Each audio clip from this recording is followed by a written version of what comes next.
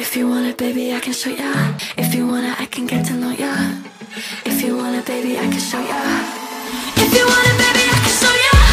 Let me explain as I'm taking it off. Let me explain how I feel about us. If you want it, baby, I can show ya. I can show ya. Welcome everyone to an interesting episode of Sperm Donation World. It's going to be an educational one, no doubt. And today we're going to talk about HIV. There's been a lot of medical breakthroughs over the years and it continues to evolve. And we've got two people that are currently residing in New Zealand from Body Positive and Positive Women. I've got Mark Fisher and I've got Jane Bruning. How are you all today? Yeah, we're good. We're just got a mini lockdown, unfortunately, which is for the next 7 days. But I think we're all getting used to working from home and working on Zoom now. It's not the worst thing working from home, is it? No, not. I don't know, day like today.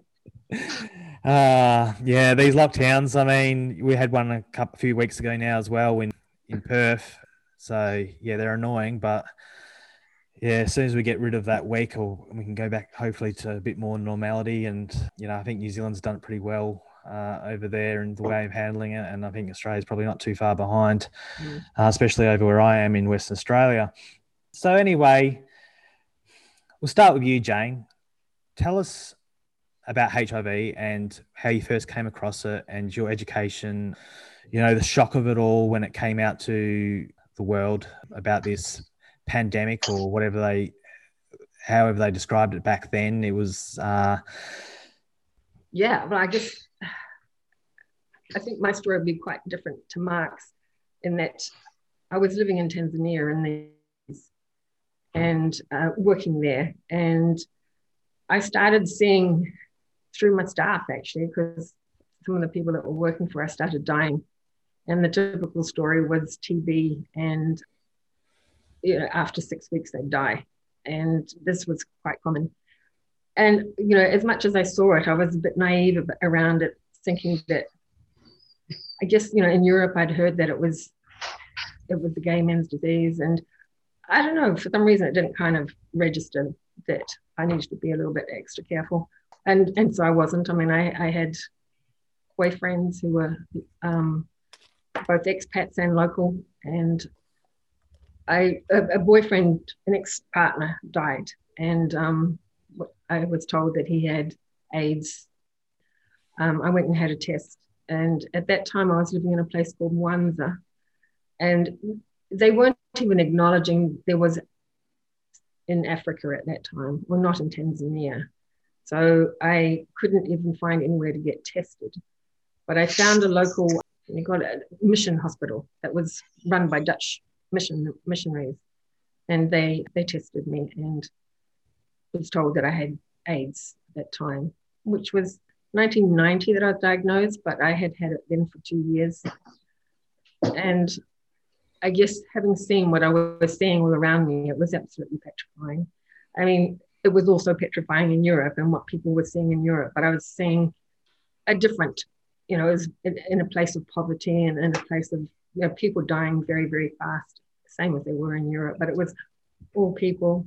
So it was very scary. There was no medication. There was no, it was 3 years to live is basically what I was told. So that was hugely scary. And I mean, I'm not going to go into all the details of the whole years, but, really stigma is something that kept me silent for many, many years, 17 years, basically. Then I started working for Positive Women. But, we left Tanzania and went to England, and England were just trialing AZT at the time. And so I went on the early trials of AZT, which was the first medication. And when we moved back to New Zealand in 94, a couple of years later, they came out with the new antiretroviral medications. And I've been on those basically since then, and still here 33 years later. So, that's, I don't know why I survived. A lot of people didn't. I was lucky that I contracted it towards the end of the 80s and was able to hold in and hang in until the antiretrovirals came out onto the market, which has been a game changer. It has just changed the whole face of HIV. You said, you must have had it for a couple of years. Was when they did the test, did they find like your viral load in your blood that was at a level that would have been a couple of years, and then to find that out, as you said, it would have been very surreal and traumatic to think, well, I'm potentially going to die now. And then you're at the hope of, is there going to be a cure coming out, or is there going to be, I remember when I was young in the 90s, it would have been 7 or 8 starting that. You weren't expected to live long. People wouldn't want to shake a hand. I think Princess Diana was one of the first people to shake a person's hand publicly with HIV. There was a lot of stigma, and did you feel that, you couldn't come out and tell people because you'd be shunted? It would have been really traumatic living back then with that to where we are now. Yeah. It was hugely stigmatizing all around the world, I think, but definitely where I was living in Tanzania, and nobody spoke about it. I was in a new relationship, and he was also positive. So he contracted that from me over the 2 years that we had been together. Being a heterosexual male, he was very adamant that we didn't tell anybody. I think his first words were, "Oh, they'll all think that I'm gay, and that you're that we're drug addicts or something like that." So because of his attitude towards it, I had a small child at the time, and I was diagnosed. He was just started school, so he was about 7. So it was very easy not to talk about it because I was petrified. I wasn't going to tell anybody. It probably took me 3 or 4 years to I was preparing to die. So I spent the next 3 or 4 years just trying to figure out what was going to happen to my son, where were we going to be. And so it was hugely petrifying. And I disclosed to 1 or 2 very close friends, but that was it. My family were in New Zealand. I wrote them a letter and I told them. They were very proactive and contacted the New Zealand AIDS Foundation and got themselves informed. So I was never shunned by my family or any of my friends. So, these are people that I told that were close. But my relationship with my ex-partner sort of fell apart, and I came back to New Zealand on my own with my son. I guess for me, it was about looking after my son, protecting my son. I didn't want him to get tarred by discrimination, stigma. So I kept quiet. It was very easy to keep quiet. It was a struggle because often, when I was at work, I used to have to go to my medical appointments and I'd have to sort of need time off work. And the easiest way around that was always, it was just a woman's issues. So, nobody asked any more questions. But, taking the tablets, taking medicines. I remember my son, when he was about 12, 14, somewhere, saying, "Oh, what are those tablets for?" And I said, "Oh, they're vitamins." And he said, "Oh, can I have one?" And I said, "No, they're women's vitamins." So, there's a lot of lying. Yeah. And for me, that meant that I was not prepared to go into a relationship. I've not been in a relationship in 25 years. That's my choice. Yeah. I think maybe you've learned to live this way now that you're comfortable, and it's sort of 25 years is a long period of your life now, isn't it? So you find out that you could die potentially any time.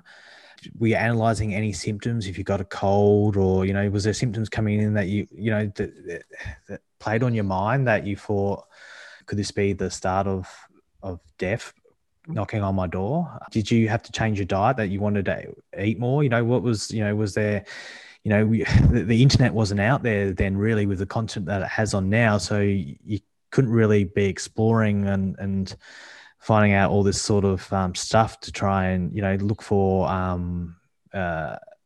backdoor medical procedures or, word of mouth of things that could potentially work. I think I remember back in watching Dallas Buyers Club a few years back now, how he was importing all these FDA non-approved drugs to get that ball going and try and, just that desperation or hope of trying to cling on to life. Yeah, I mean, living in Tanzania, I mean, there was no, there was one radio station which was in Swahili and one newspaper which was also in Swahili. You could get the BBC, but not always. And so there was very little knowledge. I think the first few years were just survival mode. I definitely went into some kind of depression. And, as the years sort of, for the next 3 years, I started to sort of lose a lot of weight. I certainly didn't, I kept smoking and I was probably drinking more. So I certainly didn't sort of change my diet to be any more healthy. But I think it was just in coping mode. I was just trying to live from day to day to try and, and so I started losing weight and I started getting skinnier. And, to me, that was the signs. I had no real other health conditions. When I look back to the previous 2 years, I could see where I had seroconverted. So that's when you know that when the virus actually kicks into your body. And a lot of people can be sick at that time. And I remember having, I thought it was malaria. And I was sick for 2 weeks and the malaria treatment wasn't working. And so again, you always go to the mission hospitals when you can't get better. And they diagnosed me with tick fever and treated me. So it took me about a month to get better. I was very, very sick. And I think that was the seroconversion that was happening through that time. And I had a little bit of shingles, which is quite a common side effect when your immune system is low. But other than that, I didn't have any symptoms. And, my losing weight, I think, was more around depression than it was around anything to do with HIV. The testing that I had in Tanzania was just a yes or no. They didn't do viral load testing. They didn't do CD4 counting or anything like that. So I didn't find any of that out till we went back to England, which was about 2.5 years later. At one time, I did fly back to England because we'd heard about the medications and I thought we could buy some pills and take it back, but that didn't happen. A very significant point for me that when we moved to England, it was right when Freddie Mercury died. And I think for me, that was a huge shock because he was someone famous, was going to, couldn't find medications or couldn't find a way to stay alive. Then what hope did we? It just, was. And so my partner and I split up. I came back to New Zealand. The thing that worked really well for me and part of the reason I'm with Positive Women was that I went to peer support organisations, both in England when I was living there and when we came back here. Went to counselling, did a lot of stuff just to have someone to talk to because I wasn't sharing it with everyone else. Having a counsellor was really good to be able to talk to. Going to peer support groups so you could talk to other people in a similar position. And I found that hugely empowering. And I really think support organisations play a pivotal role in well-being of people living with HIV, and which is how I got to be working in the field. But now I've been on medications all these years. My viral load is what's called undetectable, and my CD4 count is around 1,200, which is the same as anybody else. Most people who had not got HIV, it's probably on the higher end of people. So my immune system is robust. The only problems I have now is getting old, getting wrinkly, which I don't like. My son knows. He found out at 21. I asked him at that time because I wanted to go public when I started with Positive Women. Yeah. And he was fine with that. And I found being public about it. And I guess, for me, it took a long time. It took 17 years to get used to it. And I've been public for about 17 years. So another 17 years. It's like, I found it just a huge relief to actually be public. To be not public, it's to be able just to say, I've got HIV. It's, I've found that I haven't had any significant discrimination. And so in a way, I feel frustrated that I spent 17 years being scared of something that isn't possibly a reality. But and yet I know that it is a reality for a lot of people as well. I've known lots of, in my time working with Positive Women, heard lots of horrific stories about people being discriminated against. and getting to pregnancy, when we start talking about that, it's, women in the earlier days were told to have abortions or terminations rather than have pregnant babies, and lots of horrible things, even be sterilized, and things that are really absurd. But for me, luckily, I didn't experience that. But, I'm probably from a position of a bit of privilege, being in the position I'm in. I'm in a very safe environment because I work in, I think I'll stop it there. Yeah. No, you covered a lot, Jane. So, Mark, you're still there? Yeah. Tell us a little bit about yourself, your introduction, and how you became involved in the world of HIV. Mainly because when I came out, it was back in like 86, 87 in Australia. And at that time when I was coming out was the same time lots of news around HIV was kind of hitting that sector into the, coming out in the news. And so that's what I came out into. So everyone was, it was associated as being a gay disease, and people were afraid, and coming out into that space was quite risky and made people nervous. But it also had an opportunity where I could get involved and make a difference. And that's where I switched into the work that I was doing at the time. So I joined the National Serological Reference Laboratory in Australia to actually start doing testing for people living with HIV around the country. And we developed a system to do that. And so that's where I've kind of been involved, is always trying to understand it and know as much as I can so I can make a difference and help people. So yeah, that's kind of how I got involved in this space.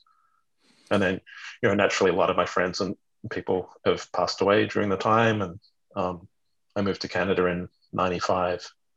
And in Canada, about 1 in 4 gay men in Toronto are living with HIV. So it's a lot more prevalent. So I knew a lot of people living with HIV. And again, it's how do you support your community through this? Because it is a pandemic that we're living through. Yeah. It came out it came really public known in the 80s, HIV. People dying from AIDS. It was associated, as Jane portrayed it and thought it was as well. And I think many people around the world saw it as a gay man's disease.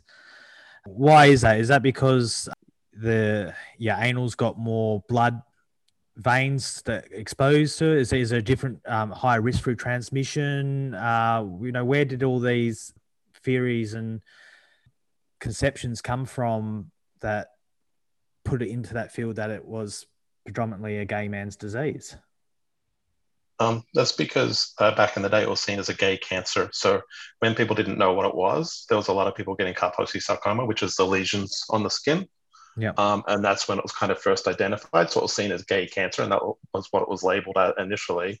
And then it became GRID, which is gay-related immune deficiency, because people were picking up all these different illnesses from the immune deficiency. So it was called GRID. And then it switched over to being the 3 H's, which is around hemophiliacs, Haitians, and homosexuals were the only people that were getting it. Because I was trying to work out what this thing was and where it was coming from and who it was affecting.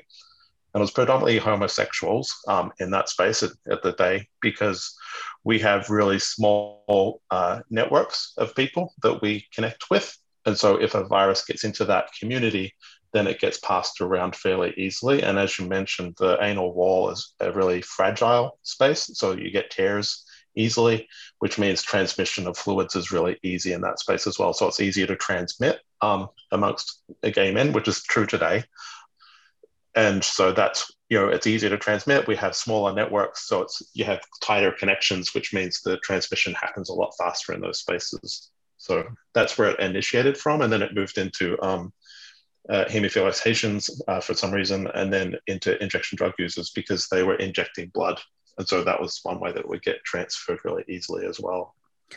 So how long does HIV live outside a body? Because you hear stories about syringes in children's playgrounds and stuff like that, and people running out and getting tested.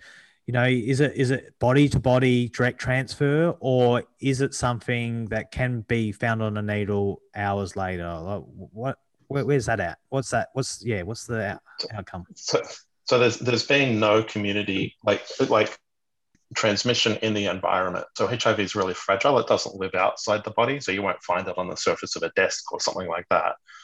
The way it transfers from needles is that it's protected from the air because it's inside the needle. And so when somebody injects that piece of blood that's inside the needle into themselves, that's where the risk of transmission happens. So it's not just through surface contamination or stuff like that. You won't get it from sharing a glass or bedding or cutlery or any of those things. There is no risk in that space. Or the toilet seat. Or the toilet seat, or all those kinds of myths that we had back in the day. You can't get it from that kind of casual transmission, from kissing, from oral sex. All that stuff is actually has the blood fluid has to actually get into your system, is what has to happen. So it's actually kind of hard. So yeah. I've been doing a bit of research, and a lot of people do artificial insemination using a known donor, which involves fresh sperm per se.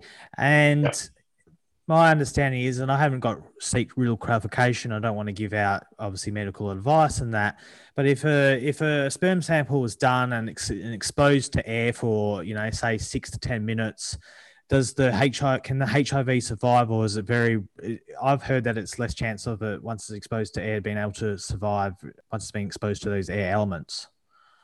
Are you talking about the sperm or the HIV? Well, obviously the semen sample that a recipient is going to inseminate herself with. So the donor will do his business in a cup. She will then grab a syringe, say within 10 to 20 minutes of insemination, extract the syringe up, and then obviously she would inseminate into her vagina. Now, as you said, like if you went to the toilet straight after someone with HIV and you came in contact with their urine, we're saying that's not, you can't contract HIV that way. Would this be similar to a sperm sample as well? It's slightly different. So there is no HIV in urine, so there's no risk there. The way we did our program was that the people were doing the donation had undetectable viral loads. So it means they'd suppress the virus to the point where you couldn't detect it through lab testing. And there is no HIV in that sperm donation. So you can safely do that, donation and then take it and then insert it, and there's no risk because there is no virus. Yeah. If somebody had a detectable viral load, so they had a high viral load, then there potentially would be risk. So in the case, if you're going through a blood bank where they're doing, spinning the samples and that kind of stuff, that removes all kind of traces of contaminants such as HIV in that case. So there'll be no risk in that case if you had a detectable viral load. But if you're undetectable, you can actually have intercourse and there's no risk of transmission. Right? Mate, is there a known time limit that they put HIV under a microscope, exposed to the air, and say now the virus is dead once it's been exposed to air element for a certain period of time?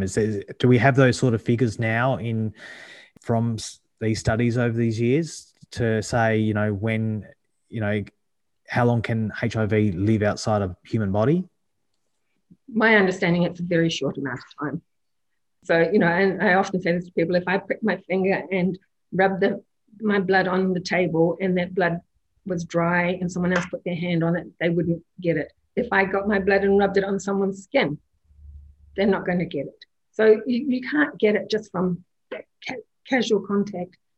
And my understanding is that the virus, it's probably a matter of minutes. It's a very short amount of time that it lives. But I have heard that in some instances it has survived longer, and that could be in the cases like what Mike's talking about, when it's inside a needle or something like that.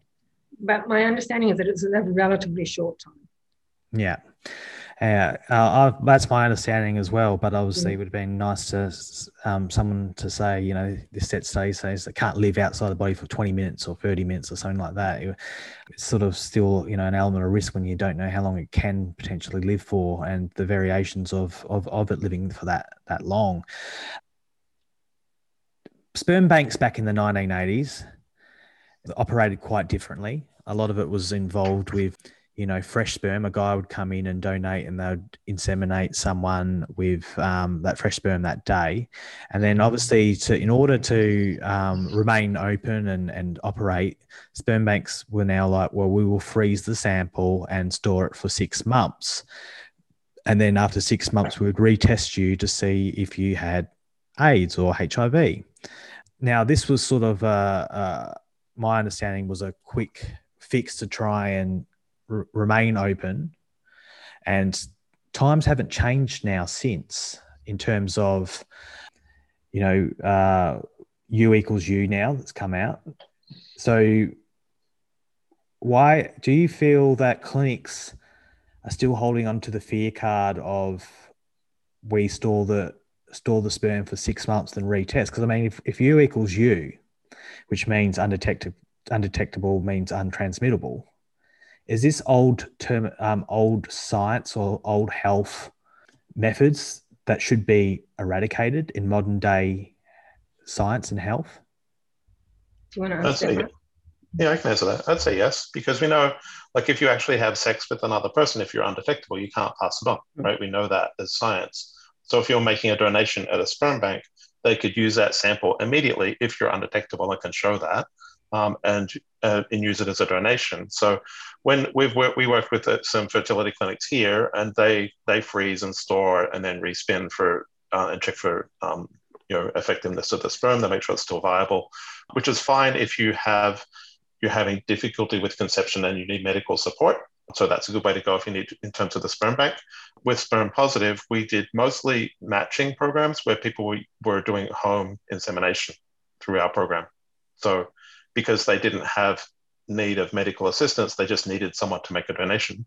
And so most of our clients went through home donation, and just they met up at the right time and made a donation, and away they went. And that's how the babies we've got have come around, is through that program. So there's no reason why you couldn't use a sample immediately, because we know people can. And like in New Zealand, the last positive baby we had was in 2007. And we've had lots and lots of babies, 2 mums that are living with HIV. Like we know that it works. Yeah. It's lovely just to chat about this and make people realize how minimal the risk now is of contracting HIV through the way we do it. And I just feel that the clinics are still trying to hold it as a fear card to say, well, use us because we will store it for 6 months and redo it, which is like, well, you're bullshitting the customer. If we've got this philosophy, well, we've worked out now that U equals U. If it's not in that sample today, that sample cannot infect someone 6 months later.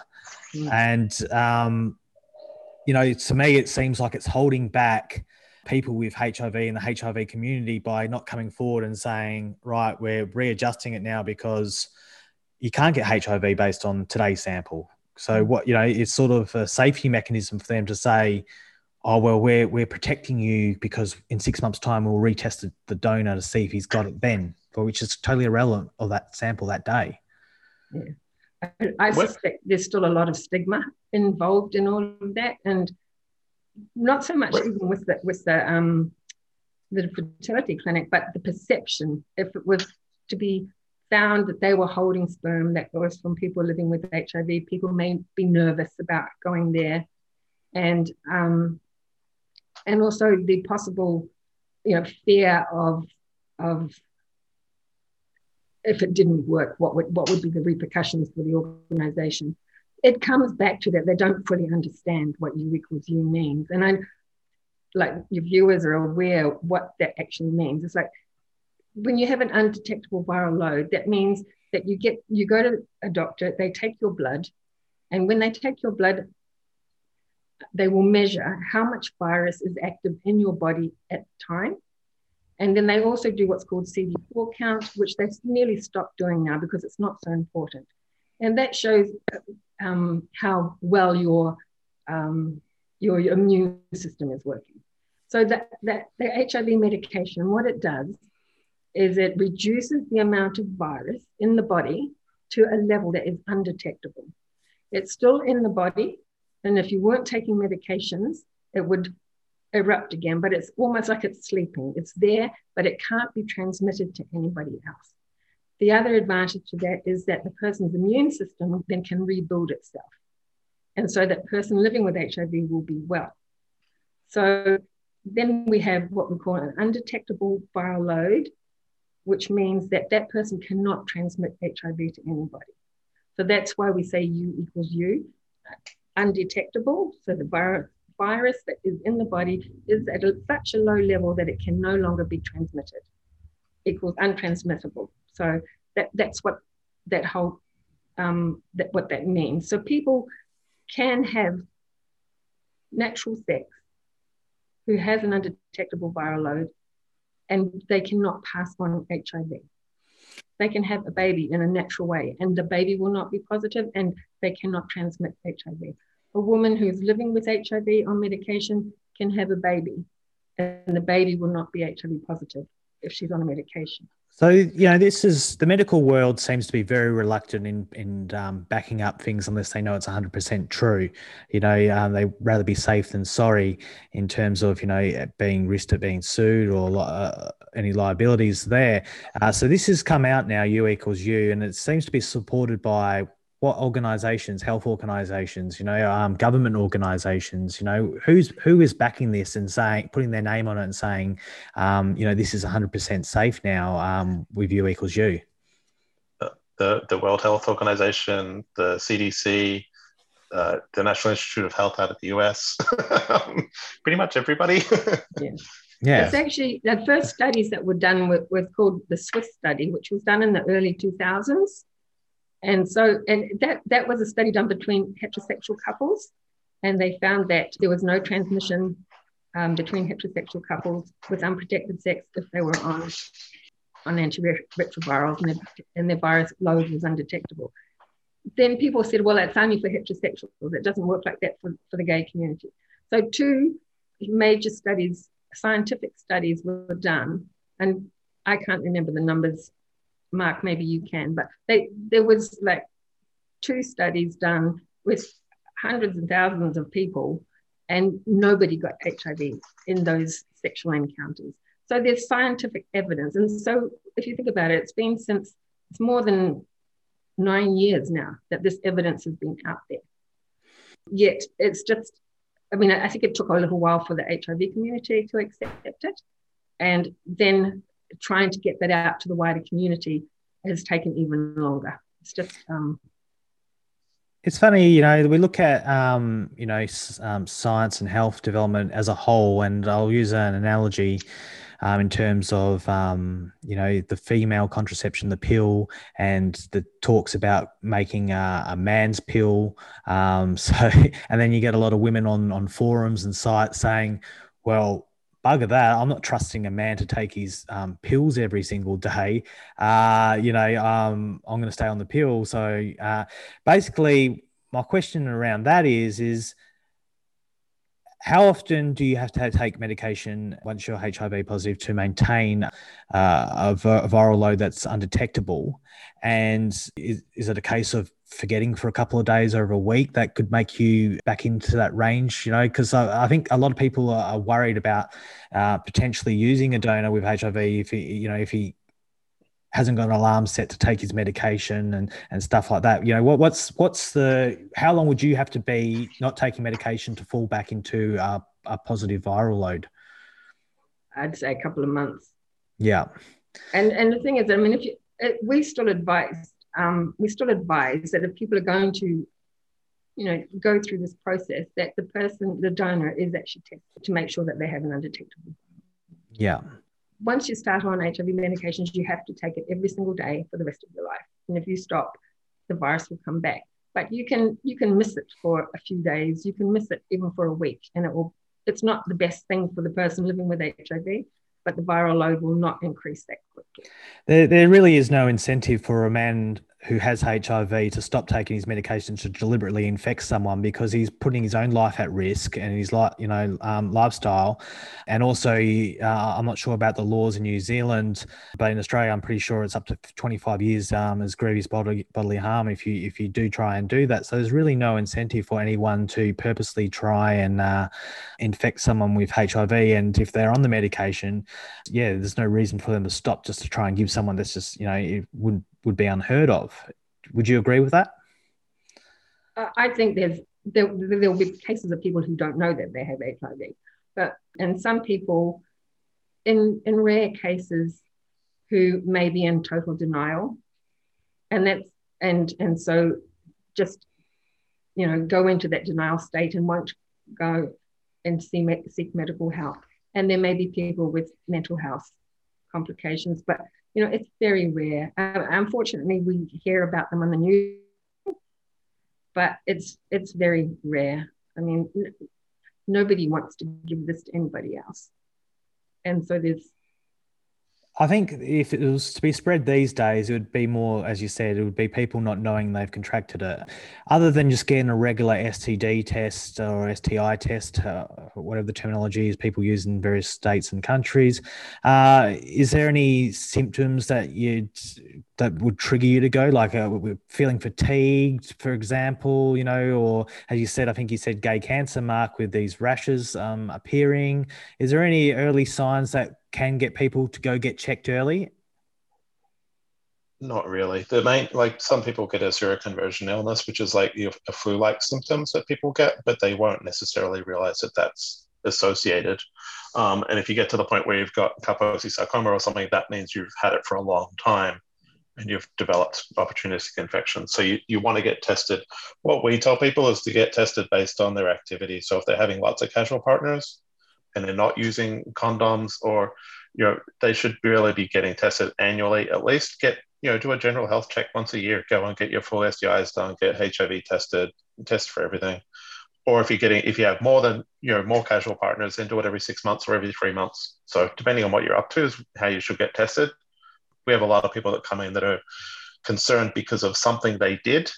They might have had oral sex from a sex worker, so they're paranoid that they've got HIV, which you can't get HIV in that fashion. And it causes a lot of stress and anxiety if you do it based on a particular, activity. Mm-hmm. It's better to actually just get tested regularly as part of your general health, right? Mm. And the other option too is that there's now PrEP, which is available. I don't know if that's how available that is in Australia, but that's when people who are not positive can take it to prevent themselves from getting HIV. Especially, I think it's quite popular here in New Zealand in certain communities where people are being very active sexually, so they can take PrEP while they're being actively sexual, and that would stop them from contracting HIV. And then they can stop it at some point when they're not being so. It's like taking the pill. Mark, you know more about this than I do. So, That's a very good point. And what are the cost of HIV medication, and what is the cost of PrEP? Can you go to the doctor and say, I'm having sex with a lot of people, so I want PrEP for enough for supply for the next 3 months? How available is this, and is it affordable to make it a logical choice for people to use? It's more accessible in Australia than it is here. So here it's targeted towards gay men pretty much, because that's the highest risk part. In Australia, it's a lot more accessible. It's around $30 a month. So it's pretty accessible, and it works. It stops HIV. So if you're actively trying to, having a lot of sex without condoms, then PrEP is a good tool to stop getting HIV. So even if you're using a sperm donor, you could use PrEP, and that would probably make you safe. Yeah. And the thing as you were mentioning before around the 6 month stand down on samples, the risk with HIV is not from people that know they have HIV, because they know, right? So they're engaged in care, they're undetectable, so they can't pass it on. So that's a known and trusted source, essentially. Your risk is from people who have HIV but don't know it, right? Because they're not on treatment, they'll have a high viral load. And so the risk of transmission is quite high at that point. And so the problem with HIV is it takes around 30 days to 3 months for it to show up on a test. So if you're having a donor who's had lots of other partners, has picked up HIV but hasn't tested positive yet, they could be highly infectious at the time of making the donation, which is where the 6 month stand down was coming from. So it's more for the HIV negative person in this case rather than the HIV positive person. Because the sample from the HIV positive person, we know today they're HIV positive, they're undetectable, so it's all okay. The negative person who's just picked up HIV poses the greatest risk.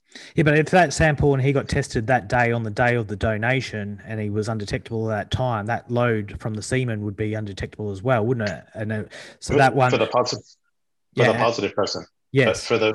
But the person who's HIV negative, who hasn't come back with a positive result yet, could still be infectious. That's where the risk comes in. But the 6 months isn't going to, they can test that sample, can't they? That sample right then and there on that day would say if he's negative now, and he's because obviously, as you said, it takes a month to 3 months to get into your system to give you a positive viral load. And based on the theory of U equals U, if it's undetectable at stage that his viral load hasn't shot up yet to that he can infect someone until probably 30 days to 3 months. That's my sort of understanding on a if it's undetectable at that time of that donation. They're looking at that sample under a microscope or whatever they do to evaluate HIV, and they're not seeing it in there, then that virus isn't in there or enough of that virus is in there to go into someone else's body and infect them. Yeah. And the thing is, even in a sperm bank, because they're going to spin it down anyway, any virus that is there is going to get blown out because they're doing it to concentrate the sample so you get a better chance of conception, right? Yeah. So it's kind of irrelevant either way whether there is or isn't virus in the sample because it's going to get blown out by spin. And it is interesting, isn't it? Like we'll talk about spinning. Spinning was introduced, so it was originally introduced because of HIV to eliminate the risk of people who wanting to have children with a partner potentially that's got HIV, to eliminate that. And now we see it commonly used for everyone, regardless if they have HIV or not, because I think a small percentage of women, when they do their IUIs, they can have cervical shock or pelvic PID, inflammation disease. There's a small percentage, so now they seem to use it as a widespread, just a natural, normal procedure for washing sperm now, and that's sort of what makes me angry with the clinics, because there's clinics out there, Mark, that discriminate against gay men, and they'll ask you on your form whether or not you're gay or not. And if you click no, then click yes, they will say, sorry, we don't accept bisexual or gay men at the clinic still to this very day, and particularly in America and stuff. Why does this discrimination still exist when we've moved forward now to a time where we can detect stuff and we've got a better understanding of the virus? Why are the clinics going against, these World Health Organizations, and what their message that they're putting out now? It seems like there's still a bit of conflict out there between them trying to play fear on people's minds to actually saying how it actually is now. Yeah, and that's what we've seen here. Like with the sperm positive, we've actually done a lot of work with the local fertility clinics, and they've come on board and they've changed their procedures, and they're fully supportive of people with HIV being donors. And the reality is that there is no risk, right? We know all the procedures, we know the science behind it, so there is no risk of transmission in those cases. We know if you want to spin, that gets rid of any HIV that is there, so there's no risk. But in our case, we're just helping people to have it naturally because they're undetectable on treatment and there's no risk of transmission. So and all right, this is let's say this is unethical, or a person that say I'm a guy and I've got HIV, and I've got my levels to an undetectable level. I decide to donate overseas to someone at a clinic there, and I don't have HIV for the record, but for an analogy, I went over and donated to someone in Denmark. I just didn't have to present any of my Australian medical history to them, or a fact sheet or printout or whatever. It was just they would blood test me and urine sample. What is stopping? There's nothing stopping a gay, not gay, or anyone with HIV donating at a clinic with an undetectable viral load and not declaring it, because. And whether or not they freeze it 6 months later is irrelevant, because they've got their viral, it's sort of just an an ethical thing now to disclose. People wonder, sperm positive is something that you used to put together that encourages HIV men to do this in a way that it's creating acceptance and education and all that sort of stuff for others to understand that. But for a man that wants to be a bit more discreet, there's nothing stopping him from going these days and donating at a clinic and not declaring it if he knows and he's at an undetectable viral load. but you would still test positive for antibodies. So your immune system, so you build up a response to the virus, so you have to test antibody positive, and that's what they would test the blood for. So you're still HIV positive, but you don't have a virus, essentially. So do they test for two things? Obviously the antibodies, and then obviously the viral load. Is that two different measuring devices that they do for HIV? Yes. Yeah, antibodies is the one most people test for, so that's your immune response. Yeah. And then the viral load is a much more complex and expensive test, so that's what they do secondary. Yeah. So if someone had antibodies, that would they then go on and do the other tests? Is that how it normally? Yeah. Okay. They should do. They probably wouldn't do it. They probably just block you based on the antibody test. Yeah. Is really what would happen. Yeah. So that's the discrimination piece, saying you're HIV positive, so we're not going to have anything to do with you, even though you are undetectable. And I think that's what it needs now is to be challenged. Yeah. The sperm banks do need to be challenged. Their fertility clinics. I think it's now up to advocacy and people. Yeah, and the ones. Yeah, that it's discrimination, and I don't know what the discrimination laws are like in Australia, but in New Zealand we have the human rights here, and we also have lots of other laws that we could actually say this is discrimination. Well, the first sperm washing was done in Milan in Italy, is my understanding, back in 1997. So, it's been a couple of decades now since and that child was born with HIV negative at that time as well, and we've seen it, and we just it's a procedure that these clinics are doing every single day. And are they paranoid of it not working? Are they not trusting it of the person washing it properly? Is that sort of could be a reason why they still got this discrimination that should be abolished? For me, it's hard finding out the logic of why these parameters that the clinics still run by. I can understand when HIV first came out in the 80s, and it was sort of like, we've got to keep our business open by this, but it just seems like now they're just holding back. And if they can come out and be transparent and tell people the real risk, and if some of their procedures are now unnecessary, it can further create acceptance, because a lot of people now are using IVF or going to clinics to create their families. There's more diversity now in single mothers by choice and same-sex partners having their children via this now. So it's such a loud, they hold, everyone's coming forward, and all these health organizations are coming forward and getting rid of this discrimination. And it seems clinics are one of the last to be changing this. I think it doesn't happen until someone, and I think you found that, Mark, didn't you? It doesn't happen until somebody comes to the clinic in that situation. Because while it's not sort of affecting the clinic, they're not thinking about it. They're just getting on with business as usual, and they haven't really updated themselves with procedures. They're just doing what they've always done. But we know in New Zealand that people have reevaluated their procedures because of this campaign, and because we've had people asking about it, and so they have reevaluated their situation.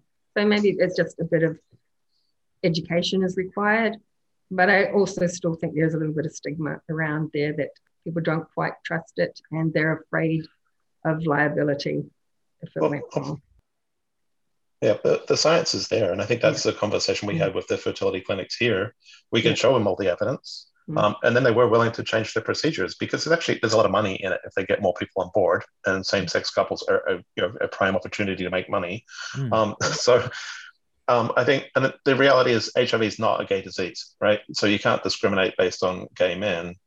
You need to have standardized procedures for everybody to make sure that the samples are safe, right? So and that's what they've done here, is they basically updated the procedures to make sure it's appropriate based on the science to make sure people can have kids. Do you feel that it's an old school thing that hasn't been updated, and they're saying it's gay men because based on anal sex? Because I think some of the questionnaires in American clinics as well do say, or do you partake in anal sex, whether or not they're hetero or not as well? Do you feel that's probably a thing that just someone made up back then and just said we'll stick to, and no one's bothered to change it now over time. And now, and you know, you're in body positive, Mark, and you're in Positive Women, Jane, and you've formed Sperm Positive. You know, where did the idea of this originate? You know, how did this first come to fruition? You know, the idea and the concept behind it. And then obviously you've gone and met all these clinics. How much work and resistance was there to put forward all this case to make Sperm Positive get this traction that it has now? I don't think we got a lot of resistance from the fertility clinics when we talked to them. They didn't know about it, so I think that was the challenge. The reality is that the U equals U movement was born out of sperm clinics back in the early 2000s. When they were doing the sperm washing, the people who were doing it, I think it might have been in Italy that they did it or not, and they discovered that they weren't seeing sperm in the HIV positive samples from people that were undetectable. And so that's where 2008, they came out with that statement. So the science is all there. And the fertility clinics were just like, oh, this is just legacy stuff that we've had here, and we've never looked at it because no one's asked the question. So when we went and we had all the evidence behind it and all the science, they were quite happy to go through and update all their procedures. So that was, and I think the reason we got into this space was because we were focusing a lot around the stigma towards people living with HIV based on transmission from food or from sharing cups, all this stuff that was just, we know it is wrong and it's not possible to transmit. And we said, we actually need to go to the space where people are potentially transmitting through sex, and to show that it can't be done. Because we've got the evidence, we've got the science, and we can show that people can have children naturally without any risk of transmission. And so that's why we kind of really honed in on this piece. And yeah, I think the uptake has been amazing. Like, we've had lots of people sign up for Sperm Positive as donors and as recipients. The really cool thing is like, we've got some lesbian couples that have joined that want to have a baby with one of our male donors. So one woman's having a baby this year, and then the other partner is going to have the baby with the same donor next year, so that the babies are genetically linked, and it's all just home-based fertilization. The person's undetectable, and it's just, you know, it's amazing. Yeah. We didn't initially set out to start up the sperm bank. That wasn't really. We also worked with New Zealand AIDS Foundation. There was the three organisations together, and our main thing was that we wanted to highlight and educate about U equals U. And as Mark said, what was the best way that we could do that? And this goes right back to basics. It goes back to, you know, having sex, having children. You know, initially we were just going to do it as a campaign. We weren't really going to do it as a reality. But we felt that if we didn't actually do it, it wouldn't prove the reality of it. So it's a little bit controversial, and it pushed a few boundaries. But we haven't had any real. There was quite a bit of faith when it first launched on Facebook, but ironically what we noticed was that other people were coming back and saying the positives and arguing with the people who were making the negative comments. But we've had cooperation with the sperm banks. They've all gone and redone, not all, but ones with Mark has been talking to, they've reevaluated, and I think, you know, they were stuck in old paradigms, and they've opened and changed those now.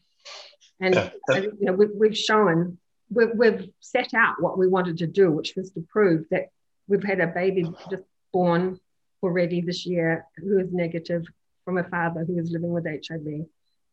And we've got another baby coming soon. So we've got a lot more evidence than that, because, you know, with Positive Women over the last 8 years, we've had about 27, 28 babies. All of them are negative. So, you know, we haven't had a positive baby in New Zealand, like Mark said, since 2007. So really, it's a way of trying to educate the community about U equals U. Yeah, and the other thing is, like, we just had Fair Day, which is part of our Pride celebration, and the fertility clinics were there representing. So they're fully engaged in the gay community around fertility.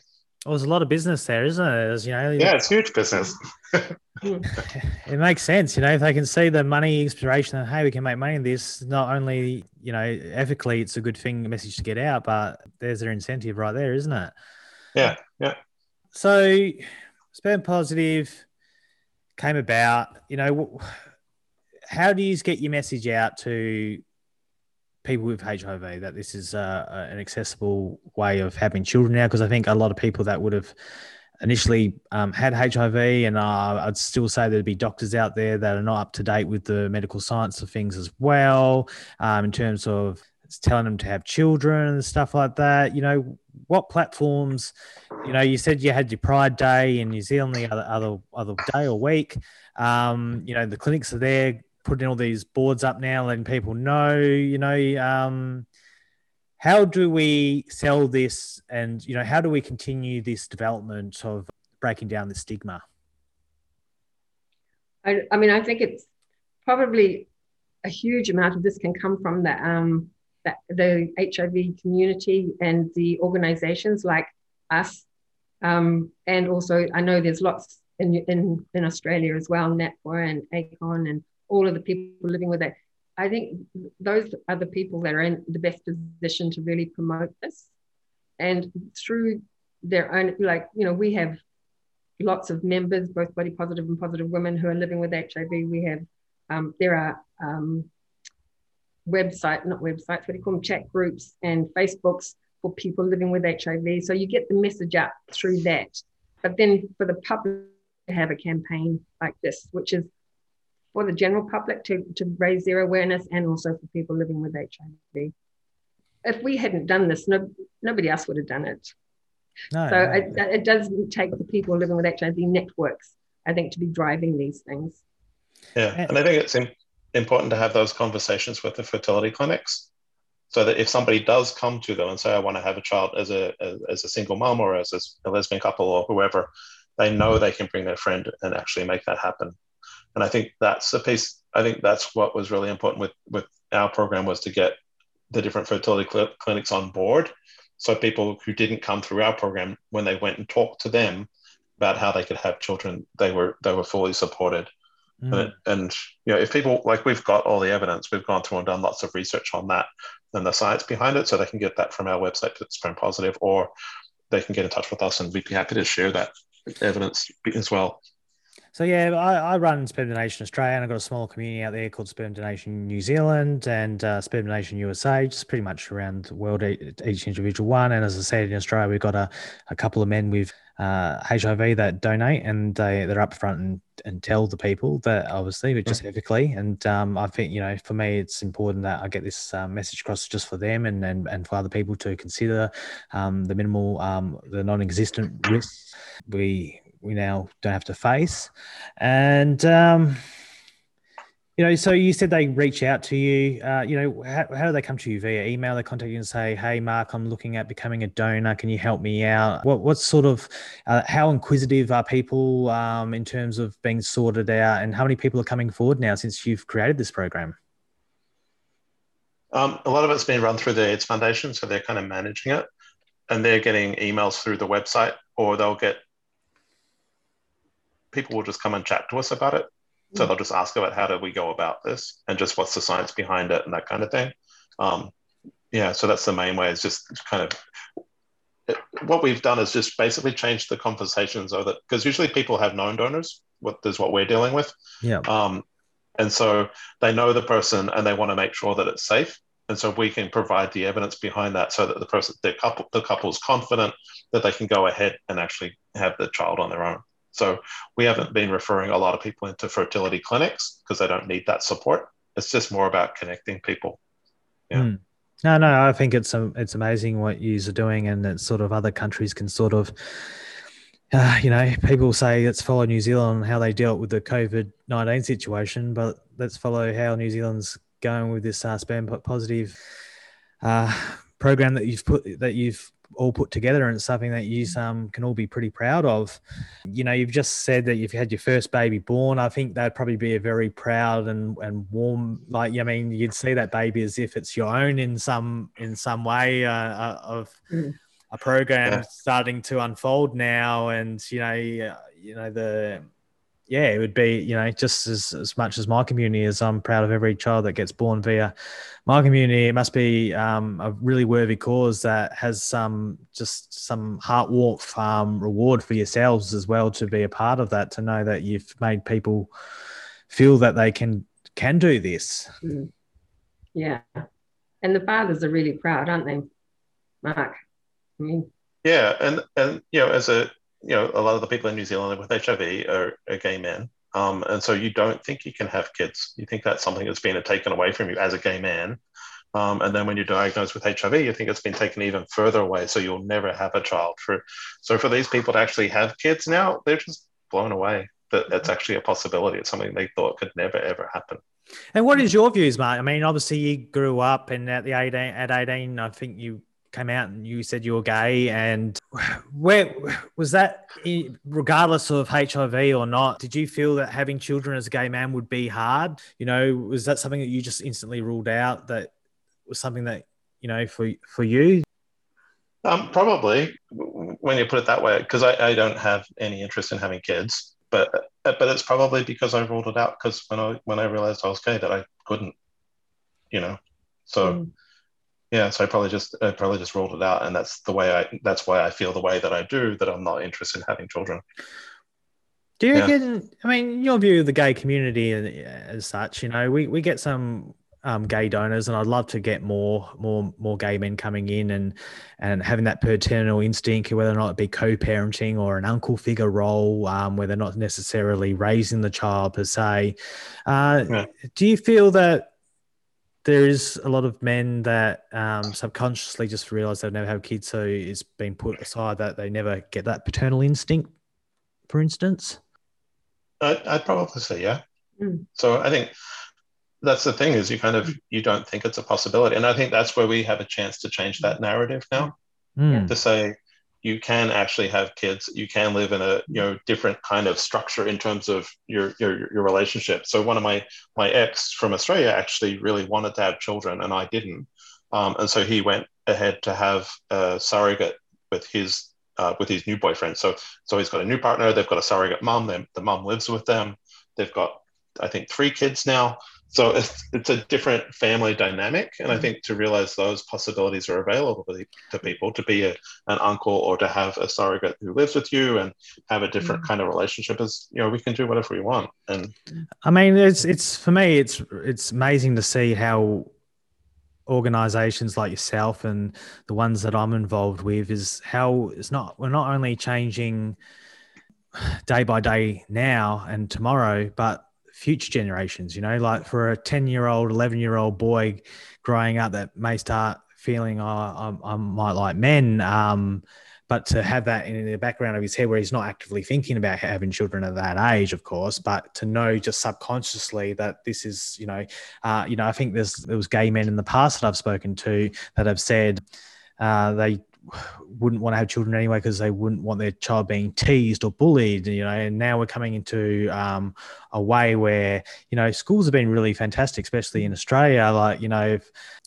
If I say something that's not politically correct in a way, and sometimes it's annoying because it's not that bad, but my child go, "Dad, you can't say that," but yes. and they pick you up, and these morals and values have been instilled on them now from a young age. And political correctness in some ways has gone a bit overboard, but in some ways it's really good in terms of discrimination against sexualities and ethnicities and all that sort of stuff now, which is it's also interesting. I mean, I'm sort of coming up to, well, I am grandmother status now, but I was talking to someone the other day, and she has both a son and a daughter who are both gay. And her instinct was, "Oh, I'm never going to have any grandchildren." And I said, "Well, you may, oh no, but just because they're gay doesn't mean that they're not going to have children." In this day and age, I think probably that was the mindset, 20 years ago, but it doesn't need to be the mindset anymore. Absolutely not. Well, in our community as well, we get grandmothers joining the group, and I'm looking at them going, initially I was looking at them going, well, you look a bit too old to be having children. But no, they're in the group because they're researching to get an education so then they can let the child know that, hey, you can have children this way. I've done my research, I want to be a grandmother, and and they sort of push them down that route, which is good on them. There's a lot of people that have a grandmother maternal instinct, and I guess a grandpop instinct as well. So it's just amazing now that technology and forums and communities and organizations such as yourself is giving people so much diversity and options now, whereas before they felt they were in a basket that was put aside and that's how they're going to live out their life. And now it's sort of opened up a whole new world for people to explore and at least consider those avenues, whereas before they never really had that option. For me, I think a story a couple of years ago that came out when Charlie Sheen came out and said he had HIV, or he was exposed that he had HIV, or in that situation, it sort of really opened the world because everyone saw Charlie Sheen as a hornbag, a guy that loves to have sex with lots of women, or all that kind of stuff. But the fact was, when he came out, all the women that he had sex with was wanting to sue him initially because saying that you put me at risk. But this was the first time that it came out. It was controversial how it came out with all these people trying to get their own media story of he had sex with me and that. But it showed that none of them contracted the virus, and that made it really real for people to say, well, if no one's catching HIV off Charlie Sheen, we're living in a pretty safe world now, like the way that medication is starting to develop. How did you react to that story of Charlie Sheen coming out, as opposed to other celebrities over the years? I personally felt very sorry for him.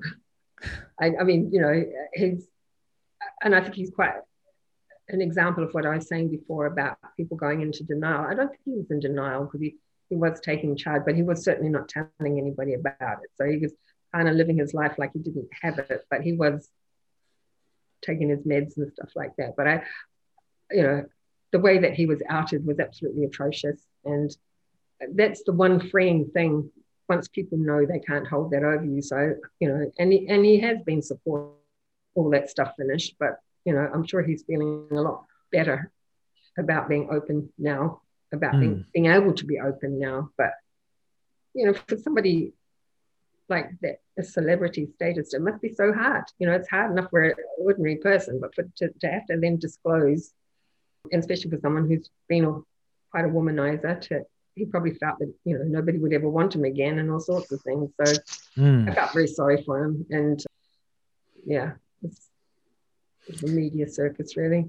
It was a media circus, but to me, it was a realization that people could have unprotected sex now without spreading the virus. You had to see a bit of controversial and people come out and complain going, oh, you had sex with me. And you had to see the shock of them accusing him and that, and probably ethically maybe he should have told him in hindsight that he did have it but I think he did take the approach of like he knew he was at a viral load that was undetectable and untransmittable. So he probably didn't feel it was necessary. So it was a bit of a minefield to navigate, but to come out and do it like that, people, for instance, I said to an episode just before to donor conceive people that, these days when an article comes out about sperm banks or a donor or a recipient or a donor conceive person, you'll have a particular interest in reading that because it relates to a surrounding in your lifestyle, like, it resonates with you.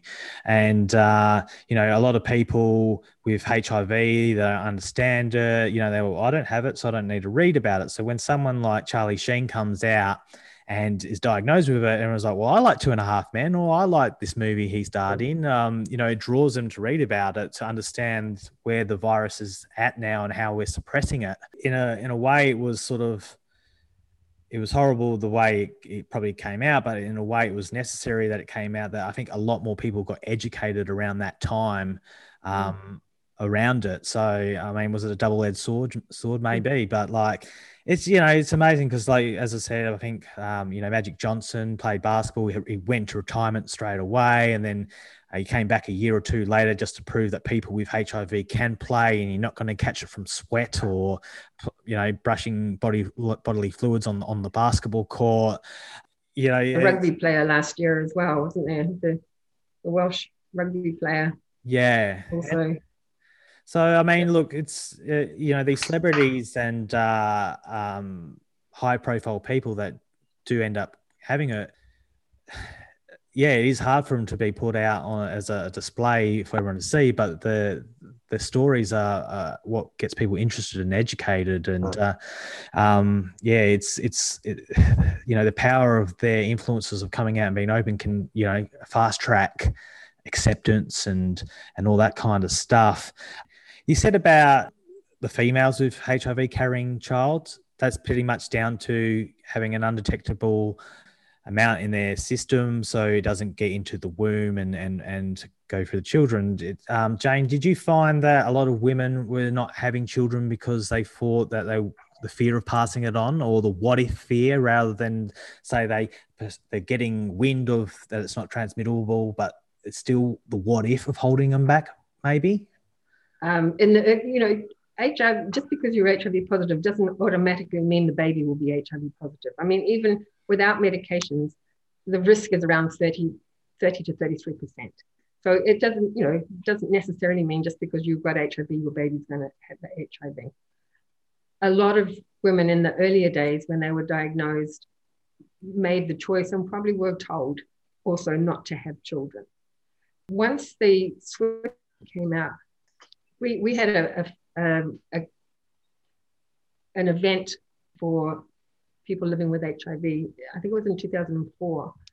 And we got one of the doctors to come and talk to, these are all families living with HIV. Some of them are with positive and negative partners, and talking about the Swiss statement.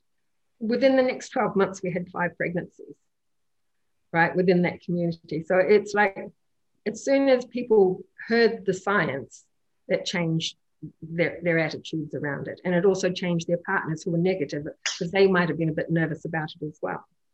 And people were having unprotected sex. And prior to that, a lot of couples that one was positive, one was negative, they were doing the artificial insemination.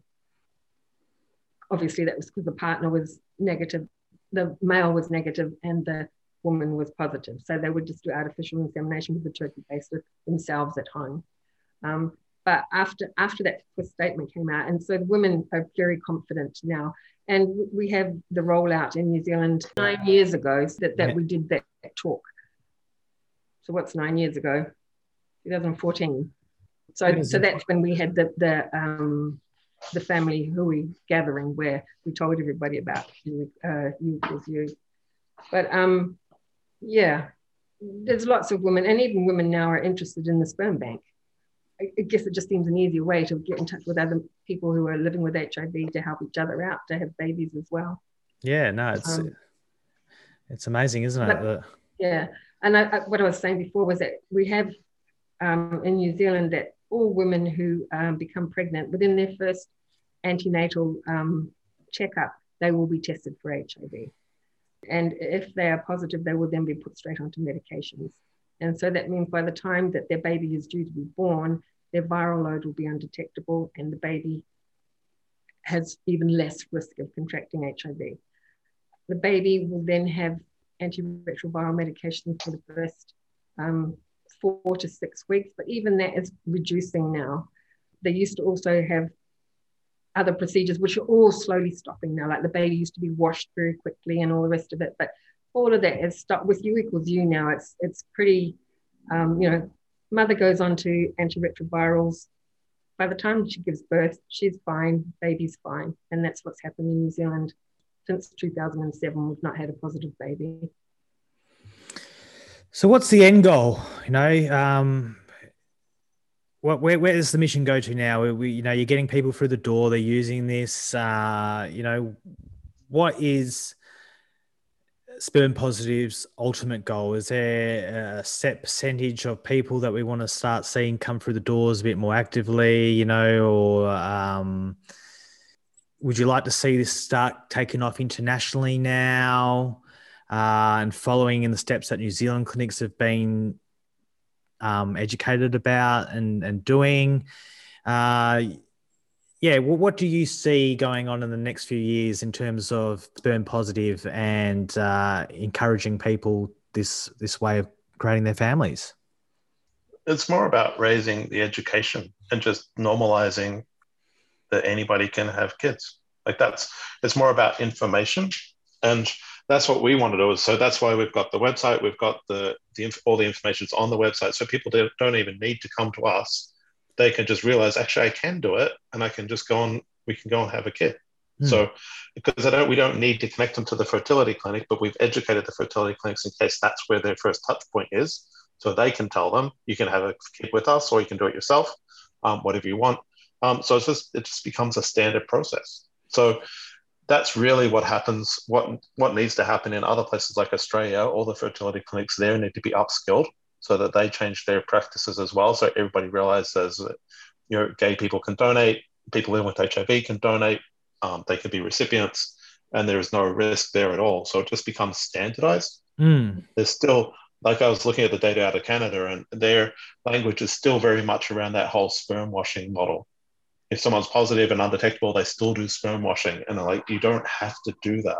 So and that's what they're kind of putting out there, and that's the language that needs to change. So it just becomes normalized, and everybody's on the same page that if you're undetectable, you cannot transmit HIV, so that anybody can participate. So that's kind of where Sperm Positive is. It's kind of done what it needs to do in terms of raising that knowledge in New Zealand. So all the fertility clinics are on board with it.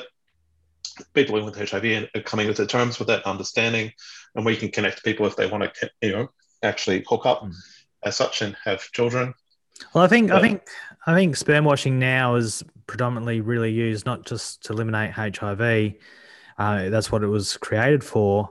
But there's a very small percentage of women that have a semen reactions, inflammation and stuff like that. And I think they're just trying to eliminate that altogether, because obviously when they do wash sperm, you lose motility, you lose sperm die. So they actually, the process of it is actually really good in terms of increasing chances of conception. So for me, I look at sperm washing, and there's so many, and 99% or up to let's say 3%. It might be a little bit of inflammation and that's it. So it's really minimal, the risk of it. But I think they're just saying, like, they're trying to cover all corners of not being sued by a woman that might have an allergic reaction to semen. And most women don't. So they're trying to cover their base against a really small percentage now. So I don't agree with sperm washing, because I think it deteriorates the DNA of the sperm. Does that affect their longevity of lifestyle, of a person saying living to 100 years? Does it bring down the age to 70 or 60 years or something like that? We just don't know, because there is DNA damage, because obviously sperm isn't coming back alive as well after the washing process. It's there's so much about technology and science that we're still learning, and we're all going along this ride for it. But yeah, as you said, is for a HIV standpoint of view, it's now become a necessary sperm washing in that regard, which is, it's interesting because that's what it was originally created for. How many people, I'll ask this to Mark because you are Australian. How many people in Australia are living with HIV? Would you know? And how many in New Zealand? I think I read somewhere 3,500. Is that currently correct, or still around that mark? Yeah, so in New Zealand, it's around 3,500 people. I think in Australia, it's around 25,000 is the number I seem to know. I'm just having a quick Google to see if I can get that. But I'm pretty sure it's around 25,000 in Australia. So in 2019, it was estimated there was 29,000 people in Australia living with HIV. 29,000, yeah. That's a lot. That's a lot more than I thought. Yeah. Well, what's the population of New Zealand? Is it 4 million, is it? Nearly 5. 5 million. So I guess you're 5 million and Australia's 30 30 million. So that's 6 times the population. 6 times 3, let's say that's 20,000. So yeah, we've got about 9,000 per population, I guess, overall. So yeah, I guess it's slightly more prevalent in Australia than it is in New Zealand. But those figures, though, 29,000 out of 30 million, though, are still really a small amount of people, aren't they? I'm not sure what, I think they say Thailand, and there's some African countries with much higher rates. But these days now, the amount of people that are getting tested and that, how many people would you say are going around New Zealand undetected? I mean, it'd be hard to put a finger on, but would there be a ballpark? Would you say that? I don't think there's many. I don't think there's many anymore. I think at one point there used to be a formula around 20%, but I don't believe it's that high anymore. But maybe you know more than me around that mark. No, that's a number they brought out from 2011, where they said 1 in 5 people didn't know they were living with HIV, and they did that through saliva testing. But that number is totally out of date. In terms of just globally, there's 38 million people living with HIV. Yeah, and that we got what 6 just so you know. billion now, 6 billion. So that's yeah. No, it's I think it's nice to see those numbers getting reduced. But I mean, this is another question that I have and I've thought about, and we've got these levels down now to undetectable and untransmittable. Are pharmaceutical companies holding back now? It seems like you're getting that viral load down to the very last point of having it without that knockout blow of eliminating it. And I've read many places that the virus is always changing and mutating and stuff like that. But obviously the antiviral, the medication that you're taking now is still working and keeping you at lower levels. Is there any... Are we going to get a cure? Is it in pharmaceutical companies' best interest to eliminate it, or would they rather you have medication every day for the rest of your life? The challenge with a cure is that while we get people to undetectable, they still have virus because the virus hides out in places like lymph nodes and stuff like that. And so the challenge is they have to flush all that virus out into the system so it can be killed by the medication. And that's the piece they're having a really hard time with, is being able to just detect all available virus in the body. So while it's undetectable, it's still hiding out in reservoirs. So that's the challenge. So that's why if you stop taking your medication, it comes back because it starts replicating again. So that's the point they need to move to. So one of the ideas is with the new technology they've got with the COVID vaccine, the mRNA technology, is that potentially we could get a cure coming from that. But there's always been these thoughts of, how can we get a cure? There's been about 4 people cured of HIV in the world ever. So it can be done. Do you think it's going to be something that we see in our lifetime? Would you, if you're optimistic, what would you say best case scenario of eradicating it? I don't know. What they're moving towards at the moment is long-acting injectable treatments, where people take an injection once every 2 months rather than taking pills every day. Yep. And so what'll happen? That'll stretch out longer and longer. So maybe you'll take an injection once every 12 months. You'll stay undetectable. So while we haven't got to a cure, we've got it to a much more manageable place. So you're not taking daily treatment. I guess that's like when those when women have the implant in their arm that instead of taking the pill every day, it just slowly releases it into their body. Yeah. So same technology. So we'll move into that space sooner than we get to a space where we have a cure, right? Yeah. Yeah. Yeah, it's amazing. I mean, look, I was very young in the 80s and 90s. I was born in the 80s, and I think I watched Back to the Future back when I was a child and thought I'd be on hoverboards by the year 2000 and stuff like that. And I think, it was a concept in my day that was when I was going to become sexually active, that it was going to be a thing of the past. But, in that time we've got fast internet now and fast phones that we can use as we're pretty much a cyborg now with the technology at our disposals in our hands that we can ability to look at. And I think it would be a very proud day for you, Jane, especially, and also Mark, the work that you've contributed to it over the years, and what you represent to get that news that it's finally been a thing of the past, like whether or not it's simple injection that gets rid of it, or a tablet or something like that. It'd probably be a very proud day around the world when that eventually does happen. Yeah. How would you feel living in a world that HIV no longer exists? Yeah, I'd be unemployed. It would be great. Like I said before, I don't even know how I managed to survive it. A lot of people died in the 80s, and for me, it's a miracle that I'm even alive. Yes, that gives me hope for a cure, but I'm not sure it'll happen in my lifetime. Yeah. But definitely things are much better than they used to be. And it's just, we still get people who are newly diagnosed, and it's still very traumatic when they come in, and they're still, but what I'm seeing is that people seem to kind of bounce back a little bit quicker than they would have done 15 years ago. And that is because of the knowledge of the fact that they're not going to die, and there are medications, and they get undetectable very quickly. And so it's still a traumatic diagnosis. It's still very person who's diagnosed, but it's just really great to see how much quicker they're rebounding. And, especially the younger ones who are single, they're getting married and they're having babies and getting on with their lives. So, for me, it's already a bit of a miracle. Yeah.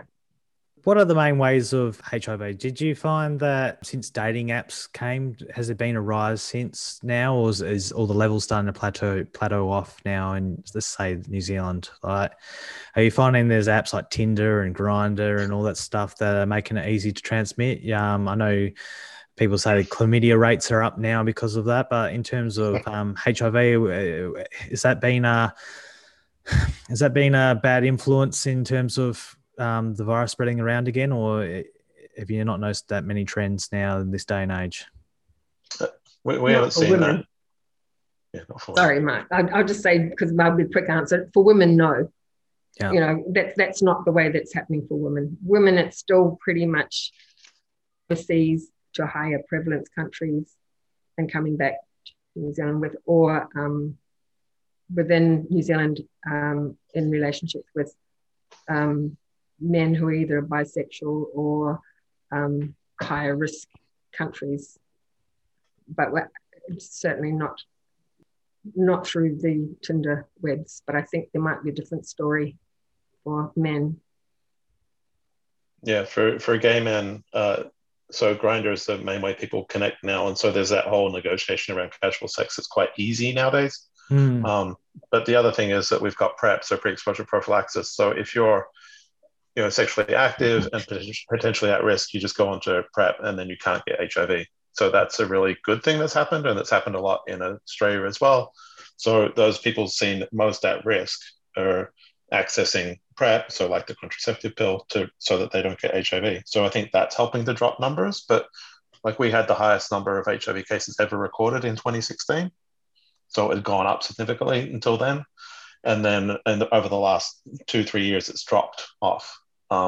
So we are seeing a decline, but there's still, the problem is that we're getting to the people who are engaged and informed and educated. We're not getting to the people who aren't connected into the community or to those pieces, so they don't know about things like PrEP, or people don't, a lot of the young people I talk to today don't know what HIV is. We do these talks and they're like, how do you get it? What is it? Because none of that, all that history is gone from the 80s. So that whole epidemic that happened where everybody was dying, a lot of the young kids don't know about that piece. And so there's that lack of information. And we had a 16-year-old diagnosed with HIV last year. So he isn't getting the education through the schools because they don't want to talk about gay sex. They don't want to talk about HIV. He can't access PrEP because it's not funded for people under 18. So, that's where we're falling down, in that we don't get to those nuanced people that need that support. We keep it at a high level kind of public health campaign that targets the usual suspects. So, and that's the challenge. And I hope this this episode gets out to the people in the sperm donor community. You've provided some really good insight now for those who want to take the extra precaution when using a donor. If you used him over a couple of months and haven't got an updated STD test, just see your doctor and ask for a prescription of PrEP, and that should be able to give you just an extra safety mechanism if you choose to wanting to use that. Mark and Jane, I really appreciate you coming on and sharing this knowledge and sharing your stories. And, just from speaking to you today, I feel like we've achieved a lot in terms of getting a message out there to a lot of people as well. And, if you feel this episode and what we spoke about can help your communities and positive women or sperm positive or body positive, feel free to share the episode in your websites and that as a tool for people to come to and listen to, because I think, it's very important just for normal people to have conversations and put these questions out there, and for you to answer it on a platform like this and a podcast, which, people can listen to while they're going to work, doing exercise, or at the gym, in their commutes, anywhere in particular on a family holiday. It's such a great educational tool, and that's why I do what I do, and love listening to hearing about people like yourself doing what you do as well. Very rewarding, and there's still so much messages to get out there. So I do really appreciate you coming on and sharing your stories today. Thank you, and thank you for doing it, because every single person who can relay the message to another person, to another avenue, is that just spreads the word out. And so thank you for doing this. And I just want to add to that, while you're speaking to body positive and positive women, the New Zealand AIDS Foundation also were very heavily involved in this as well. So it was a collaborative between 3 organizations, and I think that's why it's also been so great, because we've had different perspectives looking at it, and we've the website is, I think, beautiful. And I think the messaging is significant and strong, and the outcomes have been beautiful, the births of these babies. So it's been a very successful campaign, and thank you for helping us to get it out further. No, you're welcome. For me, it's very special to get these stories out there. So thank you. We'll stay in touch, and we'll see how we progress with breaking down this stigma together, from all different organizations, perceptions and angles and communities, working towards this one direction of breaking down this stigma that we've got, that we continue to do every single day. And it's magical what people like yourself do. So I appreciate that. So I'll see you around. All right, thanks a lot. Thank you. Thanks a lot. I want to break free.